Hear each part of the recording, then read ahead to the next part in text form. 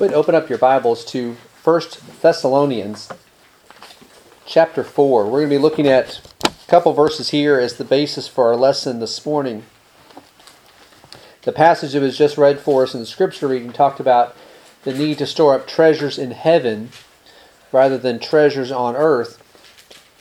And yet, what happens a lot of times with the world around us, and sometimes we are tempted to do this as Christians, is that we get that reversed, and we are striving to do all that we can to store up treasures on earth, and we neglect storing up treasures in heaven. This morning we're talking about this passage in 1 Thessalonians chapter 4 that talks about ambition and what our ambition is to be as Christians.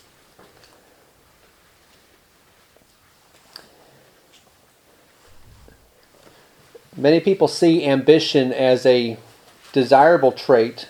It's the attitude that drives us to progress, to advance, and to improve in various areas of our life.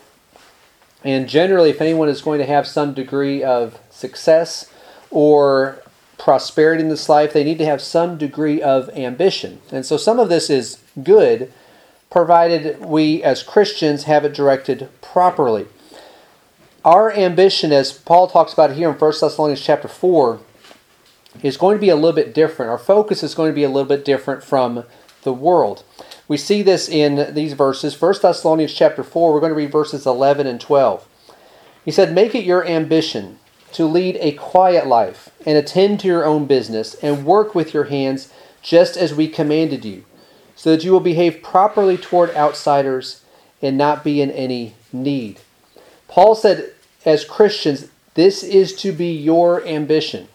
And again, this looks a lot different than what we typically think of or what the world thinks of as, well, if someone has ambition, this is what they're going to do, and this is how they're going to live their life and the direction they're going to go. Paul said this is what your ambition is to be. We're going to talk about what he says here, and as we do that, we can reflect on our own lives and see, am I living in the way that Paul says here as he gives these instructions? Am I living in a way that harmonizes with that, or have I gotten off track a little bit and maybe have too much of the ambition of the world and not what is described here? So what is it that Paul says here? You make it your ambition. The number one thing he says, first thing he says, is to lead a quiet life.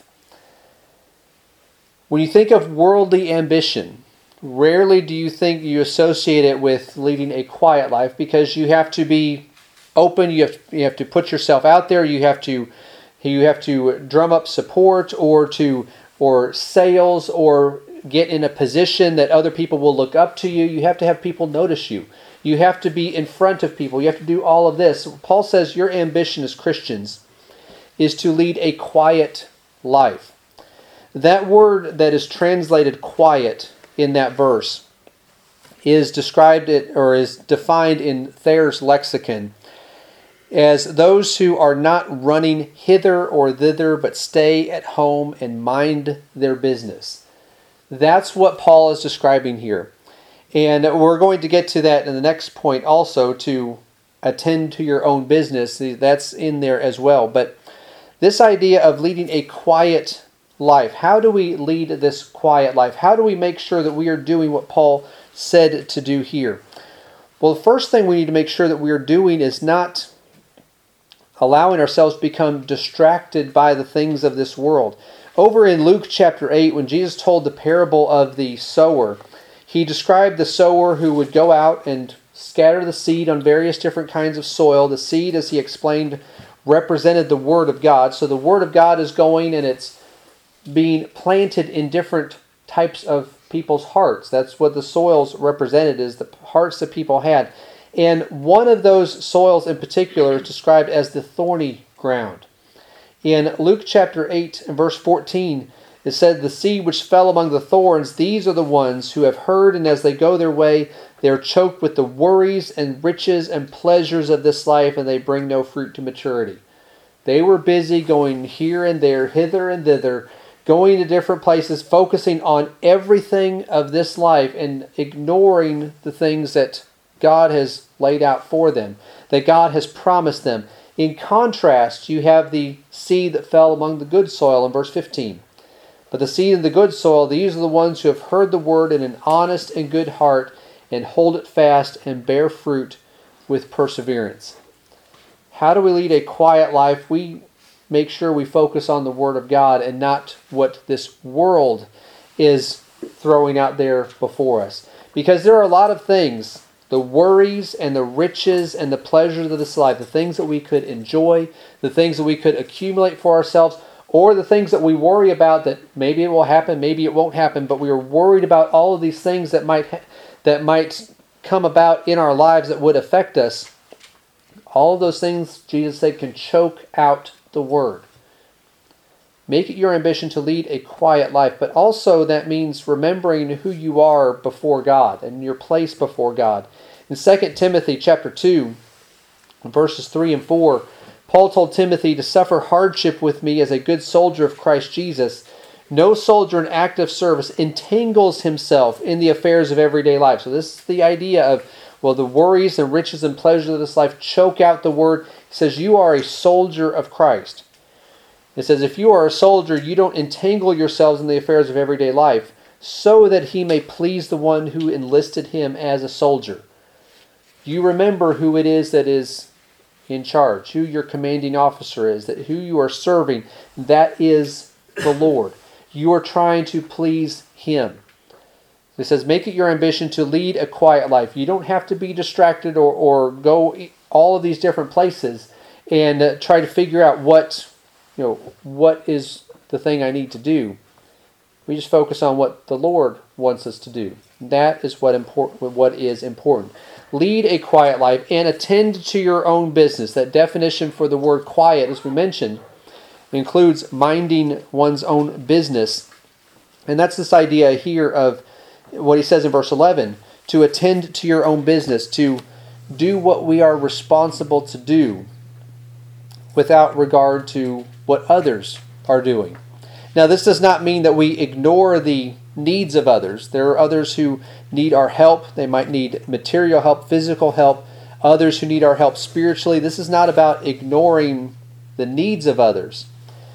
This is really about making sure that you don't ignore your own faults and the ways that you need to improve, because it's very easy for us to, rather than examine ourselves and see what do I need to do to improve, what do I need to do, because again, we're trying to lead a quiet life. We want to be what God wants us to be. We want to please Him because of who we are in His service.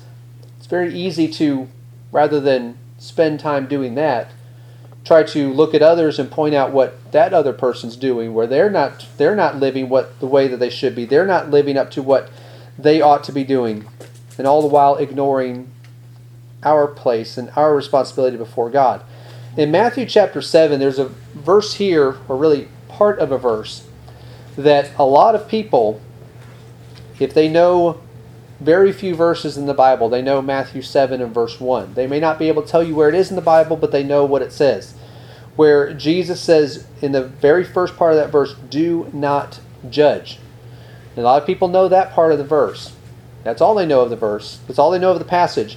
But they know that part of the verse, say, well, that means that you're not to judge anyone. That you're not to be critical of anyone, you're not to correct anyone or anything like that. That's not what Jesus taught here.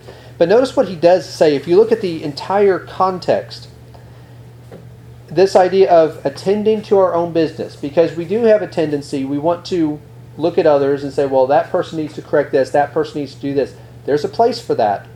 But we need to remember what Jesus says here. Matthew 7 verse 1, do not judge so that you will not be judged. For in the way you judge, you will be judged. And by your standard of measure, it will be measured to you. Why do you look at the speck in your brother's eye, but do not notice the log that is in your own eye? Or how can you say to your brother, let me take the speck out of your eye, and behold, the log is in your own eye? You hypocrite, first take the log out of your own eye, and then you will see clearly to take the speck out of your brother's eye. Again, Jesus doesn't say, well, ignore other people, and, well, if they need to be corrected, then that just worry about that. No, he says there's a time to take the speck out of your brother's eye. There's a time to correct them for that. But you can't do that if you are ignoring the problems and the things that you need to correct in your life. You ignore the log that is in your own eye, the large thing that is hindering you, that is wrong with you, and you are focusing only on that little tiny thing that they need to correct, that they need to deal with. Jesus says, you correct yourself first. You correct the problem in your life first. Then you'll be able to see clearly to help the other person. So he says you are to help the other person. You are to correct them, but you need to make sure that you are attending to your own business first. We cannot help others if we are ignoring our own faults and just pretending like they don't exist. But we want to not do that. We want to instead put our noses in other people's business and ignore the problems with what we are doing.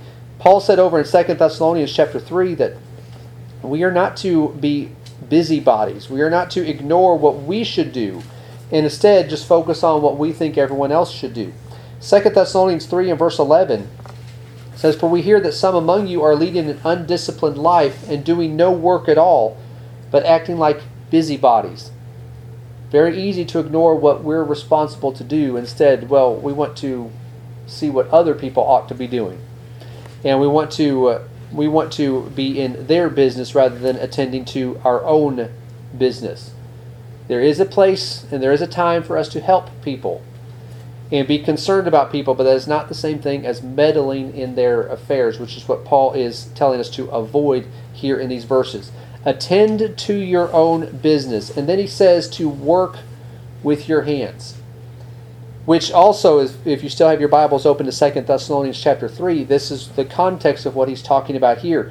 That he says, we hear that there are some who are doing no work at all. He said in verse 10 of that verse that we gave you this instruction: if anyone is not willing to work, then he is not to eat either. That we have to have a willingness. Now, obviously there are some who are not able to work, and he's not talking about those who are unable to work. He's saying those who are unwilling to work. For those who are unable to work, they could be helped by those who are willing and who are working and are then able to provide help for them. It says if you are able to work, you need to be working. God expects His people to be hardworking, to be diligent. Over in Colossians chapter 3 and verse 23, he's talking about instructions to slaves. Obviously, we don't have the master-slave economy like they did then or even existed earlier in this country. But we have same principle applies with employers and employees. It's not exactly the same in every way, but this principle as far as the work that we do would apply. And as Paul was writing to Christians there, because there were some Christians in the first century who were slaves, who found themselves in that situation. Well, how were they to conduct themselves in that situation? Colossians 3 and verse 23, he says, whatever you do your work heartily as for the Lord rather than for men. And we could say the same thing, the same principle for what we do as we work for our employer, for what the manager is told us to do, or even if we run our own business, or we have where we do work for different clients and things like that. The work that we are doing for others says, do it as for the Lord rather than for men. Remember who we are as Christians and do the work that we are to do. God expects us to do the best work that we can, to be hardworking. We are to put spiritual things first. Again, going back to this idea of make your ambition to lead a quiet life. We're not distracted by the things of this world, but we do have to take care of those things. We seek first the kingdom of God, as Matthew 6:33 says. But we can't ignore our earthly responsibilities either. Paul would tell Timothy in 1 Timothy 5 and verse 8 that if anyone does not provide for his own, and especially for those of his household, he has denied the faith and is worse than an unbeliever. We can't just say, well, I'm going to set my mind on spiritual things, and I'm going to sit around and not do anything, and not work, but I'll pray a lot. and I'll read the Bible a lot. I'll do all that, but I'm not going to work. No, Paul says if you're able to work and you don't go out and work and provide for your family, you are worse than an unbeliever. But what if I'm reading my Bible? What if I'm praying? You are worse than an unbeliever if you are not providing for your own. That is your responsibility to do. Now, there are times where someone is not able to do that. Again, that's a different case. Or someone may come under hard times and through no fault of their own, through calamity, through sickness, through things like that, where they are in need of assistance. That's another matter. This is talking about you are able to go out there and work and provide for your family. You are responsible to do that. You have to take care of those responsibilities, even as you put spiritual things first. You do not neglect these other things. So Paul says, make it your ambition that you are going to work with your hands. You're going to do the work that you can do as you try to provide for yourself and for your family. The next thing he says there, work with your hands, he says, just as we commanded you. This is part of what our ambition is, to follow what has been commanded. And as you look at 1 Thessalonians chapter 4,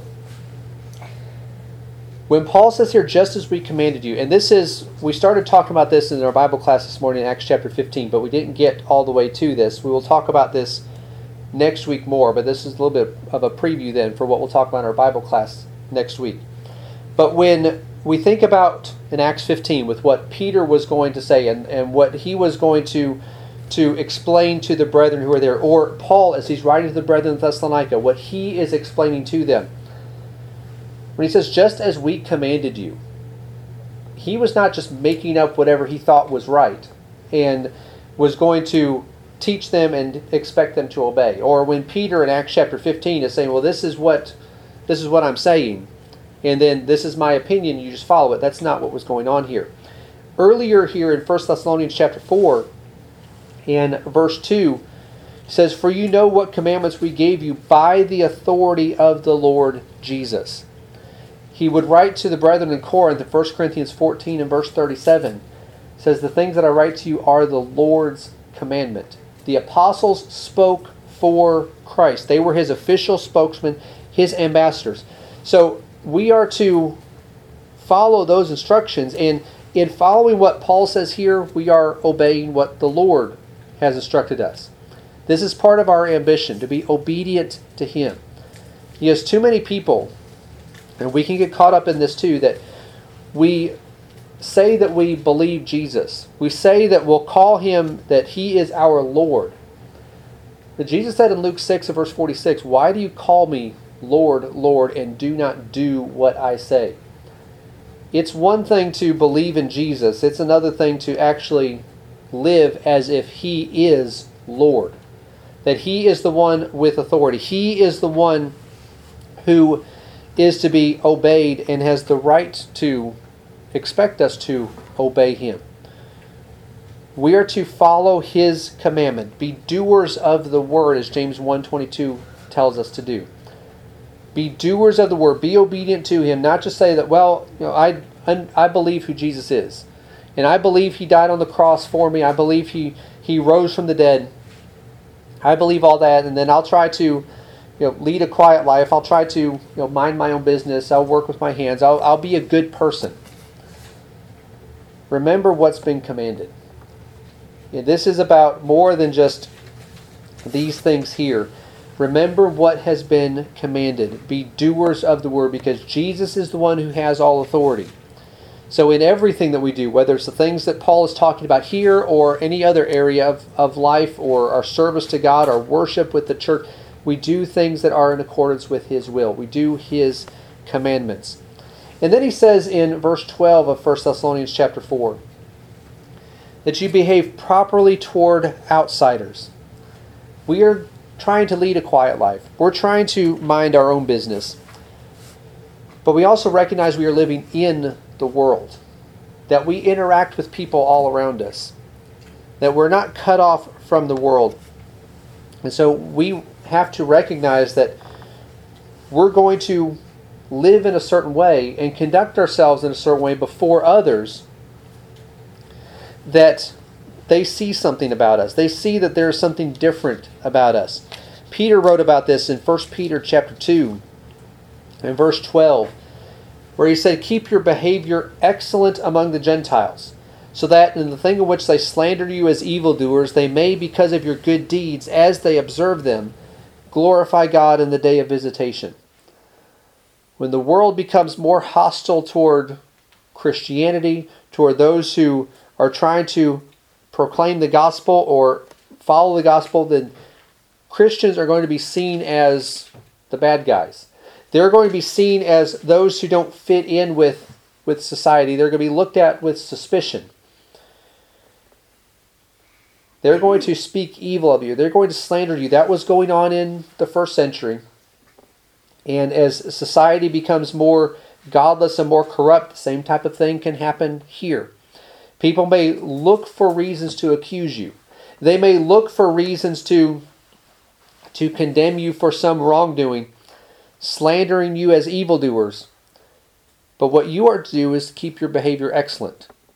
Continue to engage in good deeds. And so as they observe you, and they're trying to find something to pick out, something to accuse you of, but they see you continually, regularly, habitually doing good, eventually they may come around and come to the truth that they would glorify God themselves. That is the hope. But keep your behavior excellent. Because if we don't do that, if we decide that, well, that's not really all that important, they're going to speak evil about us anyway, and then we're going to, so, what's really the point?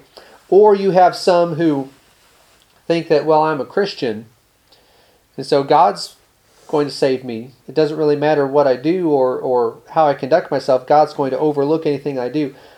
Paul over in 2 Corinthians chapter 6 talked about how important it was to make sure that he kept his behavior excellent, to use the language that Peter used in 1 Peter chapter 2. Why it was so important to do this. And it's about more than just we want to follow the Lord's commandment because He is Lord, we're doing His will, going back to the last point. But also how we interact with others is going to have an impact on whether or not they might ever be receptive to the gospel. Whether they would ever be open to hearing the message of the gospel. 2 Corinthians chapter 6, Paul had talked about how now is the day of salvation in verse 2, now is the acceptable time. He said in verse 3, in this idea of, here's salvation. We want salvation to be received by others. We want others to be saved. He said in verse 3, giving no cause for offense in anything, so that the ministry will not be discredited. If we, as we are trying to hold out the gospel to others, we're trying to lead others to the truth, we're trying to point them to the Word of God, point them to Christ, but then the way that we live our lives, we're living in a way that is offensive, that is corrupt, that is sinful. It says, if we give any cause for offense in anything, if we live in a way that is, people can look at that, well, obviously that person is, that person is doing something that's wrong, or that person is, obviously they're not living what they're teaching. And that is a common criticism. Sometimes fair, sometimes not. Common criticism that people have of religious people, that they are hypocrites. There are a lot of hypocrites. Not everyone who is religious is a hypocrite, but it's common enough that people look at that and use that to just dismiss everything about the church, everything about God, everything about the scriptures and what they teach. And well, because these people here are hypocrites. And again, sometimes that charge is fair, sometimes it's not fair.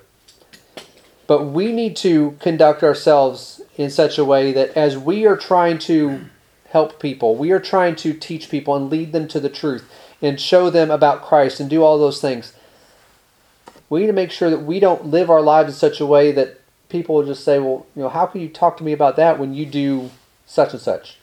Or the way that you live is no different from the way that everyone else lives. Why should I follow or listen to what you are telling me to do? if we do not live in this way, where the way that we're supposed to, behaving properly towards those who are outside in the world, if we don't do that, then we give people occasion to reject or speak evil of God, about His church, about the word that He has given us, and we lose any hope of trying to persuade them of what is true and what is right. Behave properly toward outsiders. And then the last thing he says there in 1 Thessalonians 4, make it your ambition to not be in any need. Worldly ambition, a lot of times, will seek for an abundance of wealth and success and influence. And when you have a certain degree of that, well, that's not enough. Then you need more and more and more. You never reach a point when you're motivated by this worldly-minded perspective. You never reach a point that it's enough. You always want more and more. Paul says here what our ambition is that we are striving to not be in any need. Now, we talked about already the importance of working to provide for ourselves, provide for our households. 1 Timothy chapter 5 talks about that. We do need to work in order to do that. And then what he says here, behave properly toward outsiders to not be in any need. That does not mean, well, we figure out what is the bare minimum that I or my household, what we need, and then I'm going to work and get that, and then that's all I'm going to do. Ephesians chapter 4, verse 28 tells us that there is a responsibility that we have to help others as well. Ephesians 4:28 says that let him who steals steal no longer, but rather he must labor, performing with his own hands what is good, so that he will have something to share with the one who has need. We don't work just to barely scrape by. Sometimes we have to do that, and we don't have a choice about that, and we might be doing the best we can, and that's all we can do. But if we are able to, again, still putting spiritual things first, but we are able to earn enough to provide for ourselves, provide for our family, and still have some left over where we can help others. Paul says this is what we need to do. We need to look for opportunities to help others. But the attitude toward that wealth and toward that success and whatever we accumulate is going to be different for the Christian than it is for one who is in the world. The one who is in the world is simply saying, well, I want to get all this for myself. I want to earn more and more and more. And that's all they're focused on. But if you look at 1 Timothy chapter 6, Paul gave Timothy instructions that he was to give to those who are rich. Because as much as we look at the warnings about not loving money and things like that, and the passage that was read for us at the beginning about storing up treasures in heaven rather than treasures on earth, there are times, and there were examples in the first century, but we see that in Paul's instructions here, that you might have Christians who are rich by the world's standards. And it doesn't necessarily mean that they've done anything wrong, but there are sometimes Christians who are rich by the world's standards. That's not the promise of the gospel. If you are faithful, then you're going to be rich. There are false teachers, a lot of them, who teach that. That's not the promise of the gospel. But when you apply biblical principles to your work and to your life and all that, sometimes that is going to result in someone becoming wealthy. However, Paul gave Timothy instructions for the rich, how they were to conduct themselves. Verse 17 of 1 Timothy 6, instruct those who are rich in this present world not to be conceited or to fix their hope on the uncertainty of riches, but on God who richly supplies us with all things to enjoy. Instruct them to do good, to be rich in good works, to be generous and ready to share, storing up for themselves a treasure of a good foundation for the future, so that they may take hold of that which is life indeed. Worldly-minded people will say that we need more and more and more in order to satisfy our own desires, what we want. For Christians, what our ambition is to be, we want to work hard. We want to do all that we can to be able to provide for ourselves and for our family. But also recognize that if we do enjoy any degree of success or any degree of wealth or anything like that, Paul says, instruct them to be rich in good works. If we have wealth, if we have success, if we have that provides us with an opportunity to do good. It's not just so we can serve ourselves and just selfishly fulfill whatever we want of our desires. It gives us an opportunity to do good. However, it says this is your ambition. What we've talked about so far about how we can conduct ourselves with our attitude or the action, the work that we do, and our behavior and our obedience to the Lord, those are things that are within our control. This one here is not completely in our control. We can do everything that we need to do. We can work hard, be willing to work hard. We can be obedient to the Lord. We can do all of these things. And then through circumstances that are beyond our control, we can still find ourselves in need. There are people who are in need that it's not because necessarily they are lazy or because they did something wrong. There are lots of cases of that, but that's not necessarily the case in every instance where someone is in poverty. You can have someone who is trying to do everything right and still finds themselves in need. So the ambition is to not be in need, but what if we are in need? What if we do find ourselves in that circumstance? Well, what Paul says in Philippians 4 is helpful here on this point. Where he said in Philippians 4 verse 11, "Not that I speak from want, for I have learned to be content in whatever circumstances I am. I know how to get along with humble means. I also know how to live in prosperity. In any and every circumstance I have learned the secret of being filled and going hungry, both of having abundance and suffering need. I can do all things through Him who strengthens me." We can endure whatever circumstance we find ourselves in if we follow Christ, if we are faithful to Him. I can do all things through Him who strengthens me. Even enduring times of poverty and times where we are suffering need. So Paul says your ambition is to not be in any need, so then you may be able to be in a position to help others as well. But if we do find ourselves in that situation, this is the attitude that we need to have. Learn contentment in whatever circumstance we find ourselves in.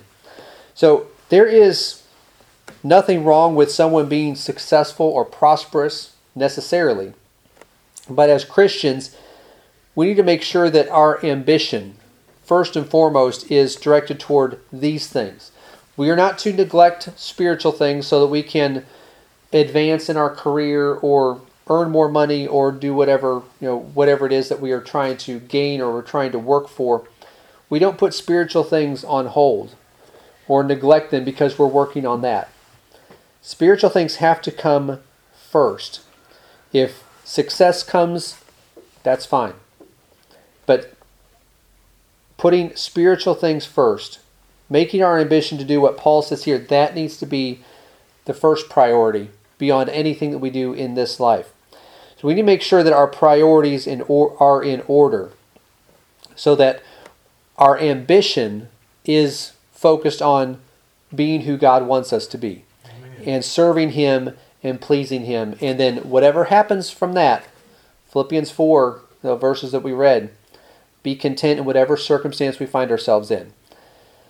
Whether we have an abundance or whether we suffer need, we are content because we're focused on doing what God wants us to do and being who God wants us to be. So we close the lesson this morning. We want to extend the Lord's invitation for any who need to respond to it. If you are here this morning and are not yet a Christian, if you've not yet obeyed the gospel, but you believe that Jesus is the Christ and you are willing to repent and turn from your sin, willing to confess your faith in Christ, you can be baptized into Christ to have your sins washed away. We can help you do that today. And if you are ready to do that, you just need to let that be known to us. Or if you have done that, become a Christian, but have fallen away and gone back into the world, or maybe not completely fallen away, but you have allowed some sin back into your life and you need to make correction, then do that. Repent of that, pray to God and ask Him for forgiveness, and if we can help you in any way, we'd be more than happy to do that. But whatever your need is, we invite you to come forward as we stand and sing.